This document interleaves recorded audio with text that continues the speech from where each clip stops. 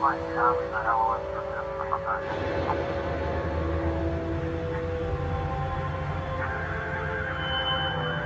your speed and your surroundings. Avoid costly collisions.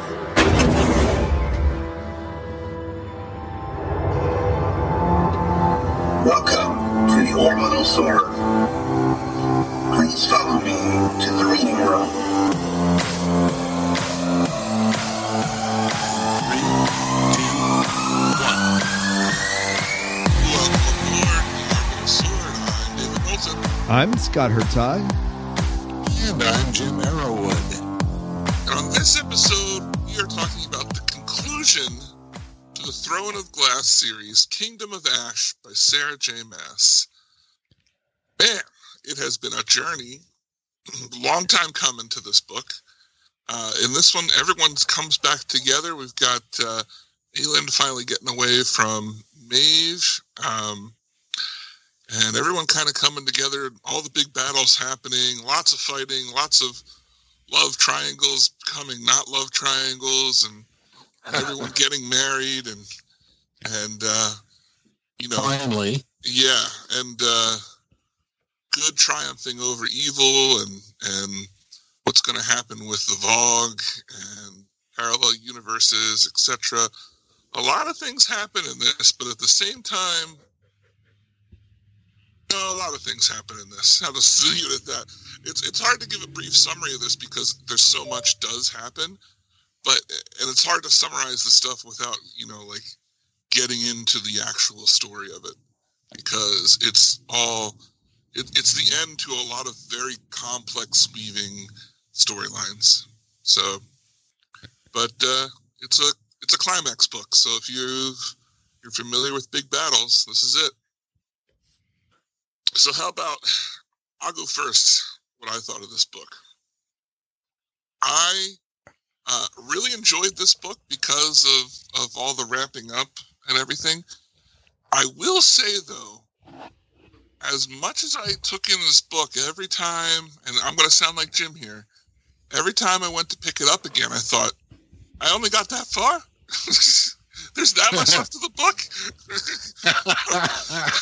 And I'm like, I'll be done reading in time. And then, I feel like I spent all my free time reading this book, and it was, a couple of days to recording, and I was like, man, I'm not going to be ready. I don't know how I'm going to finish this book. So, but I did enjoy my time with it. I thought that it very successfully wrapped things up. There were some pretty big surprises in it for me, especially with the sealing of the door. I expected that to be kind of like the finale or the big thing with a lot more sacrifice, and they kind of handle it in the middle of the book, which I thought was really interesting because it left a lot of things kind of up in the air for the rest of the book to go. So, but overall, I thought it was a really, really nice ending. I felt like my time with these characters was well invested.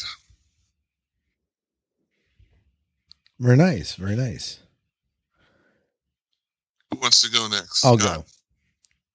So I'll go. Yeah. So a fitting conclusion to this series. I liked it. There were some tough parts for me to get through. The Queen Maeve and her torturing of Aelin, that was rough. To Sarah J. Maas's credit, she does a phenomenal job in her descriptive writing, making it very easy to visualize when someone's being tortured. And so I found that at times to get difficult, and yeah, perhaps similarly with some of the sex scenes as well, for that matter. But, it was very much, she's a phenomenal writer as far as being able to describe. And there were some beautiful moments. I think for me, liking this book, I was glad when it was done. Part of me wanted to know a little bit more, like after the flowers in the fields, right, that happened at the very end. Like I kind of wanted to know like a little bit more beyond the future. And whenever a book leaves me wanting more, even though there's been a clear conclusion. I think that's a good sign for me. So this story was intriguing. It captured me, and I did like it. That's my initial impression. Jim? You sure you want me to do this? Absolutely. Someone's got to be the rant master. Well, I'll tell you what. I hated every freaking page of all 987 pages of this book. Oh, wow. You didn't have to read it twice. I will never, ever read another book by this author again. Oh. Wow. Okay. I started reading this book, and it took me, let me see, 1, 2, 3, 4, 5, 6, 7, 8 days of my vacation. That he will never get back. That I will not get back. Exactly. And I'll tell you what, I read the first 74 pages, and it said 7.52% of the book done. And it was like, oh, my God. Yeah. Seriously though, I had to slog through this book. I had to make myself read it.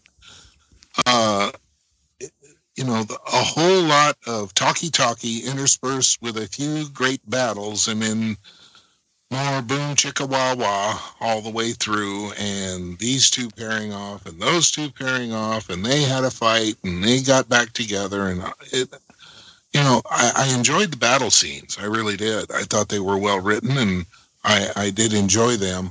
As a matter of fact, one of those is one of my favorite points of plot.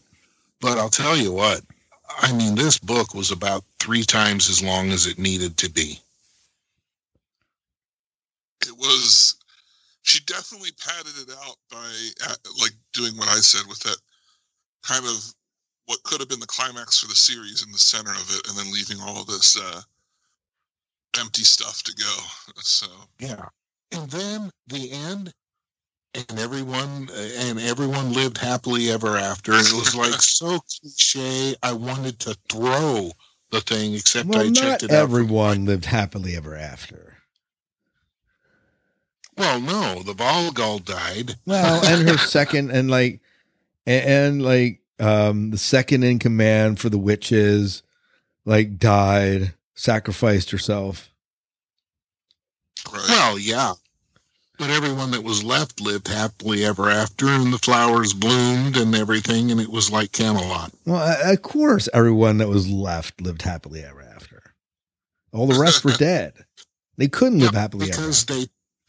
Because they taxed the living crap out of the rest of everybody to rebuild all the destruction that took place. And there was considerable destruction. Yeah. Well, so I guess my question is, for you guys, we've talked about these books now to ad nauseum. This is book 8 in an 8-book series, right?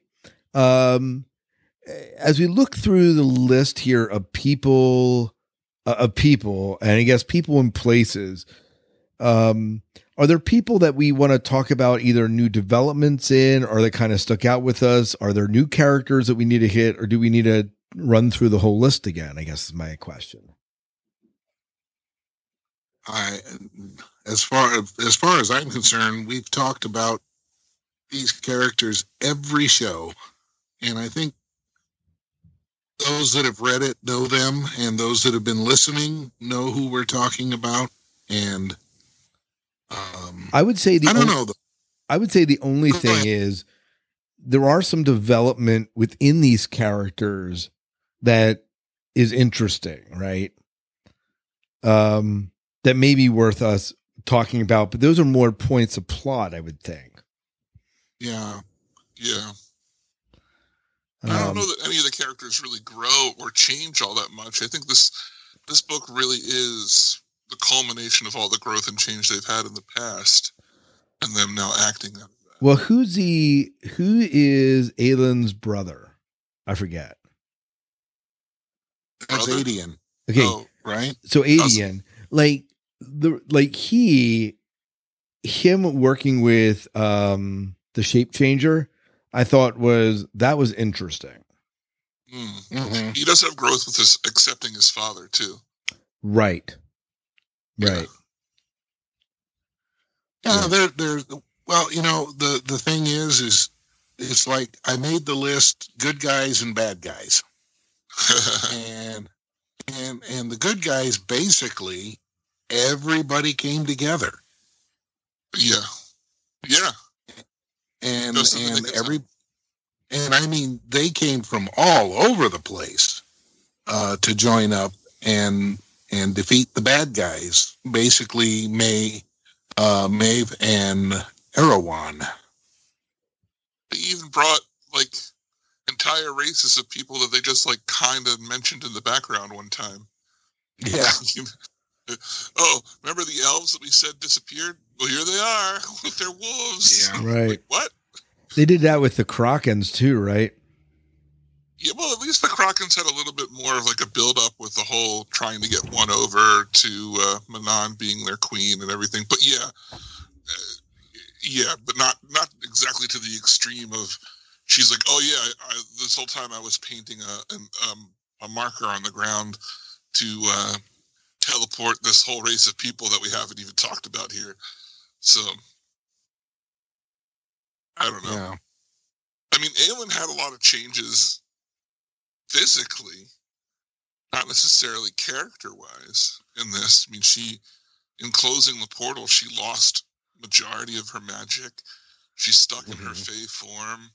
I'm assuming that means that she's immortal now. I can't remember if they actually defined that or not.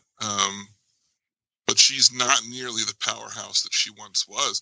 And same with Dorian. I mean, he was like, I thought this was cool because he's coming out. He's finally being this powerhouse, like rogue wizard type character, and then he basically winds up losing almost all of his abilities as well, trying to shut the door down. So he's not nearly the powerhouse he is. And I guess they had to do that to make these characters kind of believably have their happy ever after without making them dictators or whatever. But yeah. Well, they put out a lot of power throughout those battles, and it's not surprising that they probably used up a lot of what they had stored. Well, yeah, but specifically when they close those gates, it takes their power away, which is why Aelin doesn't burn people like in the final battle, and Dorian only really shapeshifts and doesn't really do much else. Yeah, because they legitimately lost their ability to use magic. Yeah. Well, should we run through this thing? Yeah, let's do that. Story. All right. So, there's two epilogues in here. In one, Aelin is being held captive and being tortured. And in another, Rowan is searching for her and has been for 2 months. Comments? I said what it said about the torture scene. I think the torture scene was rough for me. But yeah. Well, that went on through into the book quite a ways. And yes, about partway through the book. So it was brutal, very brutal. Descriptions. To its benefit, it really developed. You really began to hate Maeve as a result of it. Like before this, yeah, she was evil and they painted her, but this really made her the evil queen that you hated. Yeah. And she does not only defines, but then follows through with the PTSD kind of stuff between her, both Aelin and Rowan. No, the one that's the wolf. I can't remember his name. Oh yeah. Fenris. Yeah. I keep trying to think of I keep wanting to say Fabian, but that's not it. I think it's Fenris. I think. Yeah. But yeah, the guy who can turn into the wolf, whose brother gets killed in front of him. And well, he's sitting there witnessing all this torture going on too. Yeah, he's forced to. Yeah. I'll see if I can look up the name. Yeah. So, And you know what, all that right, that whole follow through though is well done. I mean, when you go through torture and you see someone that kind of watches like that, the way that carries out throughout, she's not just tortured and they let it go and okay, she's just back to being out. No, this impacts her. And I think that's one of the things that Sarah J. Maas did really well. Yeah. Yeah. Even just impacts the way that she interacts with people, or her fear of using her magic because they burned her.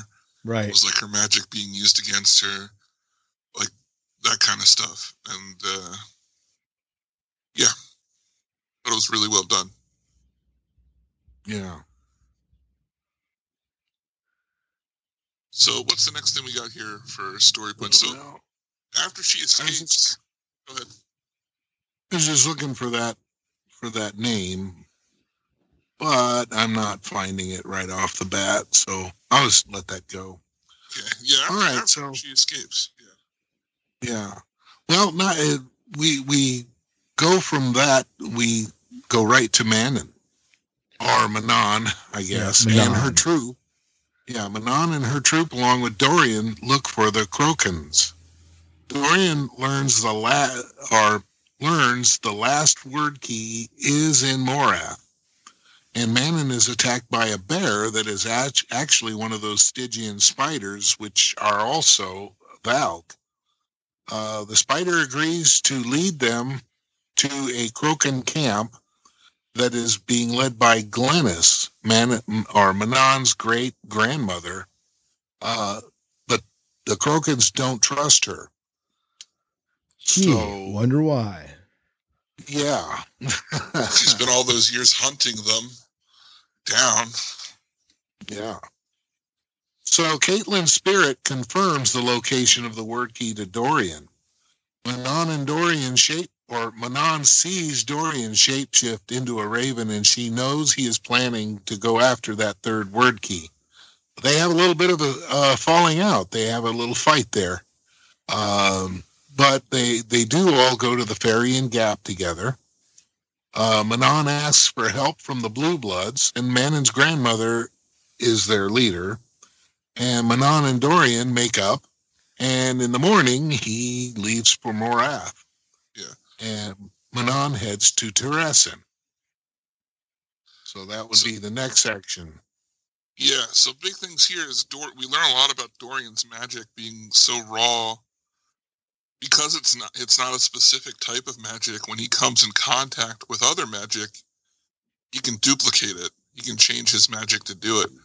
And when they meet the Stygian spider who has Falcon's youth and thus got some of his shape-shifting abilities, Dorian's able to reach out and feel that magic and then change his magic to be the same. So now he's a shapeshifter too. Yeah. So just showing like he can do fire because of Aelin. He can do ice was what it was naturally. And it's just, it kind of paints him as not just this powerhouse, but like, man, he could do anything pretty much. Mm-hmm. So, What do you think, Scott? Yeah, I mean, I like the way that Dorian is learning stuff. I thought it's interesting to see the development between the relationship between Manon and Dorian. Developed, of course, in prior books, but this really continues in this book. I like the fact that we do see the great grandmother and that the way that plays into things. So overall, I really did like I like this section of it. So, yeah. And their relationship is probably the most unique of all of them because they clearly love each other, but both of them are like, well, I mean, our goals don't align, so we'll just have to love each other from afar, and maybe someday we'll come together. Right. Yeah, and that's exactly the impression I got, is that they were a very unlikely couple. Right. And how they worked out what they did, I thought was pretty cool. Now, but I'll tell you what, I do like the way this section of the book set up what will happen with Dorian next, because that was actually not a bad part of the book. But all right, so Adian organizes armies and Lysandra poses as Aelin. There are battles, but they don't go very well for Adian. The Iron Teeth witches arrive and kill 4,000 of Adian's troops, and Adian calls for aid, and the call is received by Manon. So that was just a little short section of the book. Yeah. Yeah. I mean, by this point, Manon has the Krakens on her side, right? She's won them over. Adian's being like, his armies are pretty much gone. But not only that, like, his allies have basically like stripped him of rank and just been like, you've lost so much and you're not winning, so we don't believe your strategy is working. We're going to move on. He has a falling count, doesn't he? Yeah. And not only that, him and Lysandra are not getting along because he's still mad that Lysandra's impersonating Aelin. And she's doing the best she can, but she doesn't have the magic, so even the armies are starting to like lose faith in her. So yeah, she's actually doing more harm than good at this point. Yeah. Right. But they need some kind of figurehead. And so that's what Lysandra is trying to do, is trying to rally the troops. But, you know, when it comes right down to it, everybody's expecting Aelin to step up and lay down the hammer. Mm-hmm. So, and as you say, Adian, he kind of fell out of favor there a little bit. Yeah, he's following the right plan, but nobody else can see it. Right. Yeah. So Maeve continues to torture Aelin. She begs for death to try to end the torment. And I mean, you know, that's pretty bad when she's just kill me, okay? Enough of this. Rowan finally locates her, and he starts to make a plan to rescue her when she escapes. But she is traumatized by the torture and captivity that she's been through. She survives. She has a rough time dealing with what she's just gotten out of. Her and Rowan aren't getting together like they did before. That's the PTSD. She doesn't want to be touched. She doesn't want to be bothered. She has to work through this. Aelin and friends then go to Aniel. Am I saying that right? I think so. Yeah, Aniel, yeah. Okay. And they join Kale in defending his homeland. Lorcan is there too. He's wounded. A dam breaks, and Aelin stops the entire force from being destroyed using her magic to stop the water from coming forward. That was a pretty epic scene. That was pretty epic. I agree. I think the thing to note here is that all that time she was being tortured, she was storing her magic, and she's already really powerful, and she has all this magic stored up, and she's going to use it to kill Maeve, but instead she uses it to save all these people, and sacrifices that like killing blow worth of magic to evaporate the water and keep everyone from drowning. Yeah. See, all that magic, she couldn't use that when she was captured because she was surrounded by iron. Right. And iron thwarts the magic, I guess. So Kale joins up with Aelin, and they head for Terrasen. Okay. This is one of the cooler parts. Dorian arrives in Morath and disguises himself as a mouse. Maeve is not fooled and captures him anyway. They have some back and forth, and I'm going to do this. No, you're not going to do that. I'm going to do this, and and all this stuff. And then he finally gets away and finds the third word key and gets it.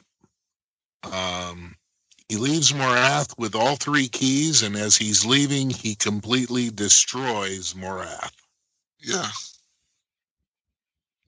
another epic scene of destruction. Yeah. Absolutely. I like this part. It's going to go on one of my favorite plot points for sure. Yeah.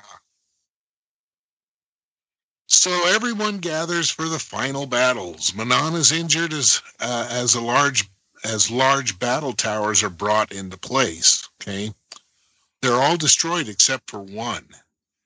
Okay, and these battle towers apparently are quite devastating, and the one that's left needs to be taken out.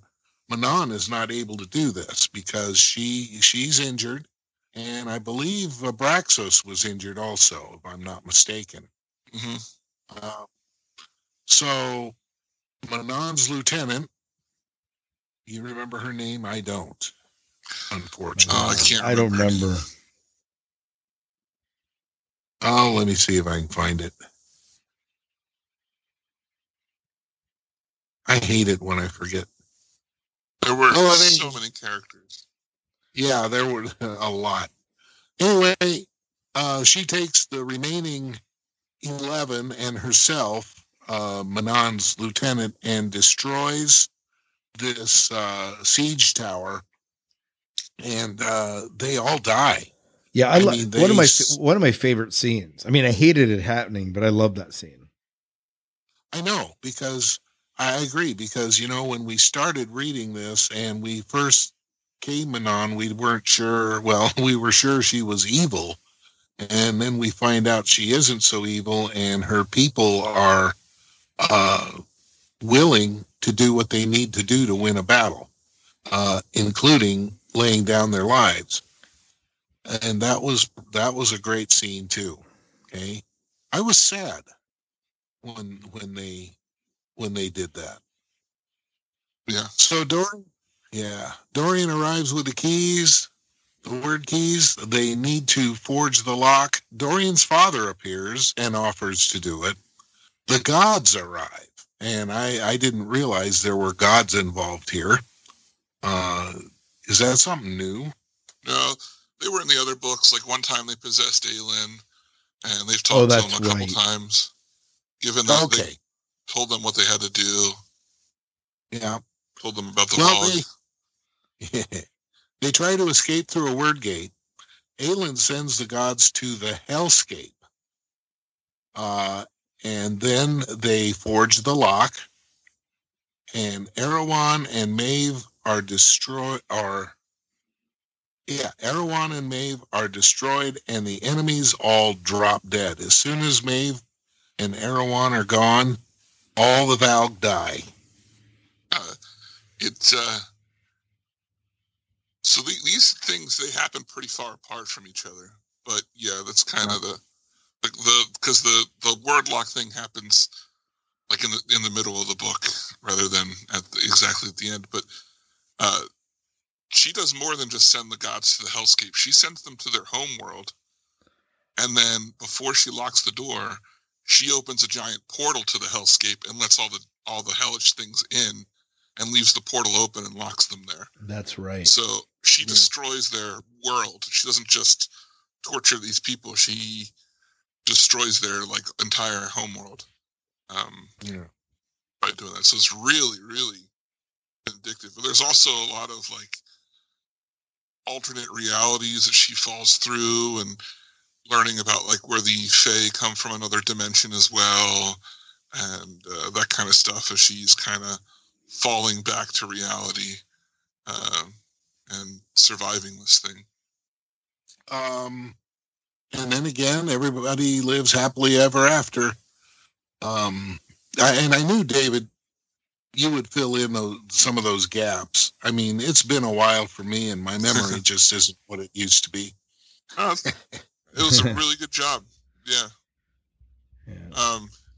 Well, this is trying to put 900 pages of text into 150 words. Flashbacks from Dune and 10. Oh my gosh. Yeah. Pretty much. That's what that was like, my word. So let's move on to the next section here. Have favorite points of plot? Yeah. Who wants to go first? Well, if I go Well, first, that's- if I go first, I'm going to steal Jim's. Oh, No, and Oh. actually, we kind of mentioned this. One of the Sacrifice of the 13, that development of, I think I have to look at this as the entire series, right? The development of the witches was really a fantastic journey. From the way they stood up with Manon against her grandmother and then fought here at the end. They ended up in some ways being some of my favorite characters in the book. Maybe not the most favorite, but I think their change and the way they kind of went with things really worked for me. But yeah. I said the Sacrifice of the 13 is my favorite point of plot in this book. Abraxos is injured and has to return to their base to heal at the same time. Morath has managed to repair the third tower and is being sent on Orinth's walls. And Manon is grounded and cannot help. Astrin and the 13 attack the tower by themselves and manage to destroy it. The Blackbeak matron and a good size of Morath's army by making the yielding. So this kills them all. All of very sad. I mean, that was quite a sacrifice. how about those siege towers, though? Where they're dropping the witches in to unleash their primal energy. yeah.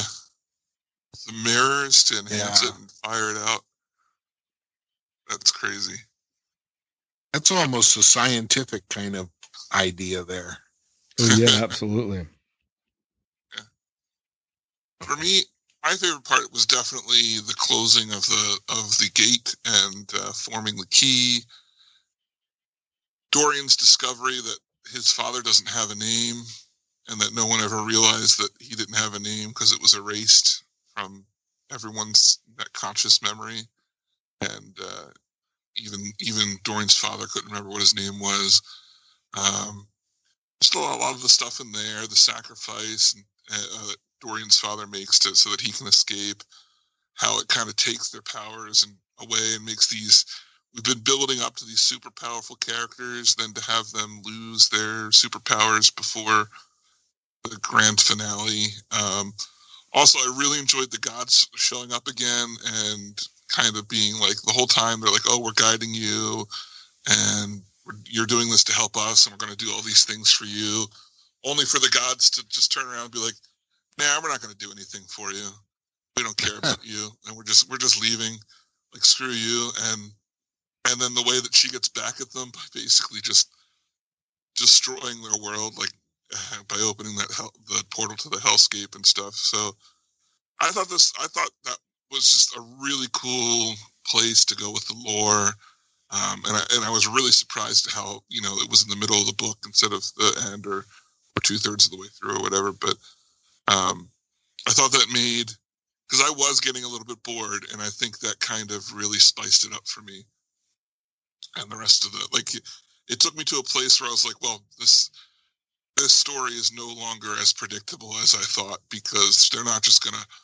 It's not going to be everyone comes together and Aelin just, everybody join hands, time to burn everything away. Kumbaya. It's be much more complex than that. So, yeah. All right. Do we have any quotes for this? I have some. I do have some quotes. Jim, do you have any quotes? I do. Why don't you share yours first, and then I'll go. Okay. Well, this first one I thought was very Klingon, so it resonated with me. It's "Let's make this fight worthy of a song." And I don't remember who said it, but I like that one. Another one that I came up with is Manon speaking. "You are my people. Whether my grandmother decrees it or not, you are my people and always will be. But I will fly against you if need be, to ensure that there is a future for those who cannot fight for it themselves. Too long have we preyed on the weak, relish doing so. It is time that we became better than our foremothers. The words she had given me 13 months ago. There is a better world out there, she said again, and I will fight for it. She turned Abraxas away toward the plunge behind them. Will you? They really hark on this "there's a better world" thing too. That kind of becomes They their do. mantra. Mm-hmm. Yeah. I would have to agree. Anything would be better than what these people live through. Yeah, absolutely. Is that it? Yep, that's it. All right. So my quotes are this. There are no gods left to watch. I'm afraid, and there are no gods left to help you now, ailing Galathinius. Aelin smiled, and Goldrin burned brighter. I am a god. I love that. I love the definitiveness, and I thought it was beautifully done. And then this one with Rowan. To whatever end, he whispered, silver lined her eyes, to whatever end. A reminder and a vow more sacred than the wedding oaths they'd sworn on that ship. To walk the paths together back from the darkness of the iron coffin, to face what waited in terrors and ancient promises, the gods be damned.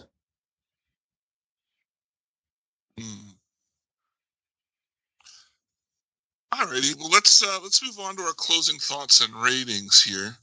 Let's give it your, what's your rating out of 5? And now that we're done the series, do you have an overall rating for the series? And would you recommend this to a fantasy person? If you were talking to someone and they were just like, I really enjoy fantasy, would this be one of the books you brought up? One of the series? Start with you, Scott. So I'm actually going to give can I give 2 number ratings? I'm going to give a rating for the book and a rating for the series. Or did you ask me to do that? Yeah. Rating for the book. I mean, it was a really good conclusion when we look at the series overall. I gave it a 4 out of 5. I think it holds together really well. It wraps up. It ties up all the loose ends. And sure, was it a bit long? Absolutely. Could have been 2 books and we could have gotten another podcast out of it? Absolutely. And Jim would have loved it. But regardless of that, and to be honest, just on a side tangent there, she could have ended them with, closing the door, right? And then we had the second half of the book, but she opted not to do that. So 4 out of 5 for this book. As far as series go, this is difficult to pinpoint. I want to give it like a 3 or a 3.5 out of 5. But pulling it as a series is hard because there were certain books, I think of especially the first and third books for me, that I probably ranked up there toward 4, maybe a 5. I don't know what my rankings were, but especially the first one really resonated with me. But I think the series did go on a bit long for me personally. And then as to whether I would recommend this for someone who was into fantasy, if you are,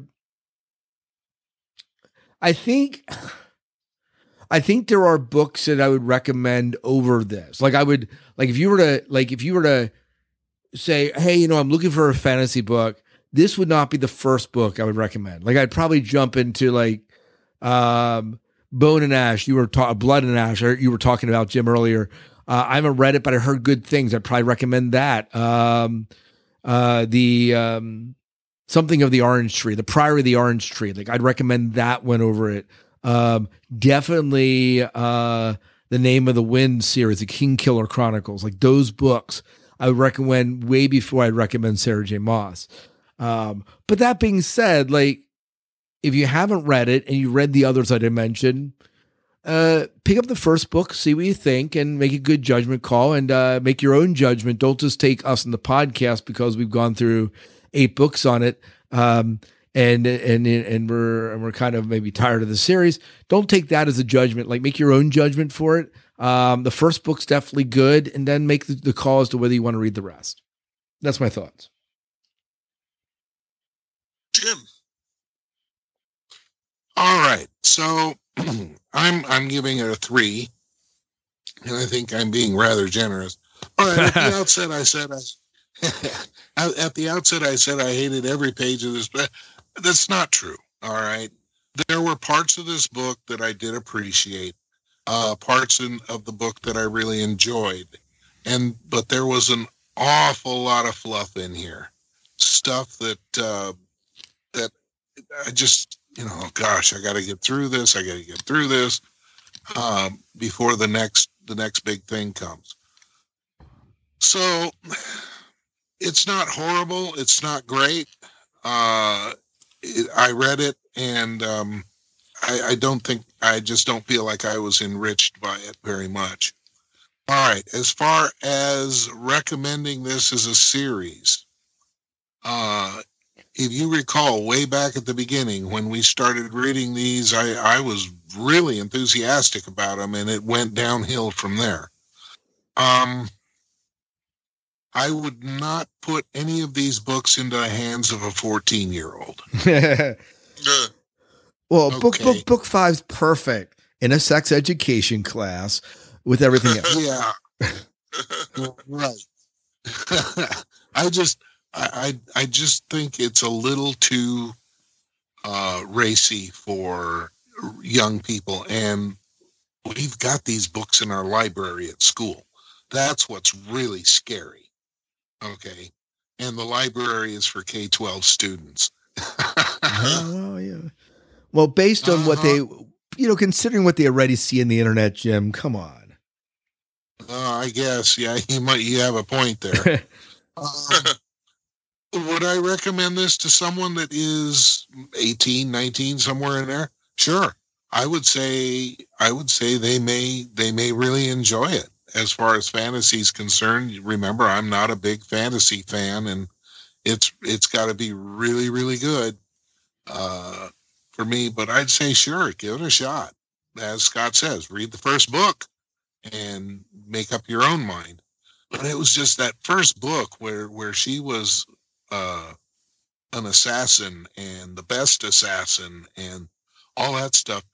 That just all went away, and that is the theme that drew me into the series at the beginning, was her being an assassin and being sent out to do these things that in the second book she didn't do, and almost got in trouble for it. Well, did get in trouble for it. Right. And then that thread just kind of dropped. So there it is. There you go. Fair assessment. Well, I'll give this book a 4. I really did enjoy a lot of it. I thought it definitely concluded things in a very satisfactory way, and at the same time, even though I felt a little fatigue with this series as we've gone along, at the end of this book, I was almost kind of like, oh man, like there's a bunch of things I'm interested in. But I guess that's good writing so that she can write spin-offs or whatever. But, I'm done with Aelin. Like, I don't need to know about what's going on with her. But Manon's story and Dorian's and that kind of stuff really interested me. And just, some of the things they introduced at the Krakens and stuff like that really got me interesting. So I'd give it a 4. Now, for the series, I would definitely recommend this to a young reader, late teens, early 20s. I would definitely recommend it to a female reader, for sure. But I'm not going to say I'm going to rank this like super high on my list of fantasy series, unless someone's looking for like a long fantasy series, then this might be one of the ones that I'd recommend, or like a medium length series or something like that. I don't know. I would definitely recommend it, but it would be very pinpoint in who I recommended it to. Overall, I'd probably give the series a 3.5. So 3.5. That seems fair. Yeah. Yeah. So overall, between the three of us, we have a rating of 3.7. Yeah. Which is, I guess, average It's for the hard series. because you have to take 8 books as a whole and look at it. And there were books in there that I probably ranked 4.5, if not a 5, right? Mm-hmm. Mm-hmm. So, well, that brings us to the conclusion of Throne of Glass and Kingdom of Ash and Sarah J. Maas as a whole here. There are more books in this series. There's a bunch of prequels and short stories and stuff. So if you enjoyed this book, I do encourage you to go on and read more and support the author and enjoy yourself. As for us, we're going to be moving on to fantasy next time, and I believe the next book we're reading is... We're going to move away from fantasy. Golden Sun by Pierce Brown, which is the second book in the... What is the name of this series? Red Rising was the first one. right. Is just the Red Rising series? No, it has a name. I can't remember what it is.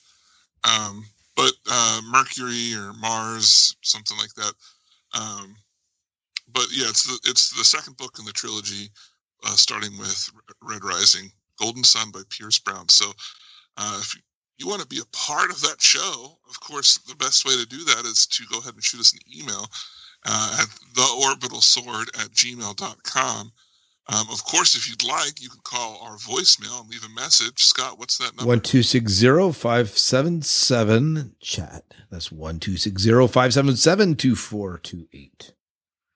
So we have a Facebook page, facebook.com/theorbitalsword, as well as Twitter @orbitalsword. And of course, you can find all our links to everything going on over at orbitalsword.com. And a very big thank you to everyone who supports us on Patreon and checks out what we're doing there. This has been a crazy journey through Sarah J. Maas's world, but we're on to do bigger and crazier things. Plus, we're getting closer and closer to Dune, so there's going to be more crossovers with the Dune Saga podcast. Absolutely. Which is where we started off. Looking forward to all that Graphic kind of novel stuff. coming out, man. Oh boy. There you go. So, that brings us to the end. Once again, for the Orbital Sword, I'm David Bolton. I'm Scott Herzog. And I'm Jim Arrowwood, and join us next time on the Orbital Sword. If I go to the sky, I will always see your smile. I will always see your smile. You're the angel. If I fall from above, I'll get caught with your love. I'll get caught with your love. You're my angel. I will never try to get cold inside. Never get away, 'cause I will miss you. I will never say I'm too tired today to enjoy your smile, 'cause I will miss you. 'Cause I will miss you.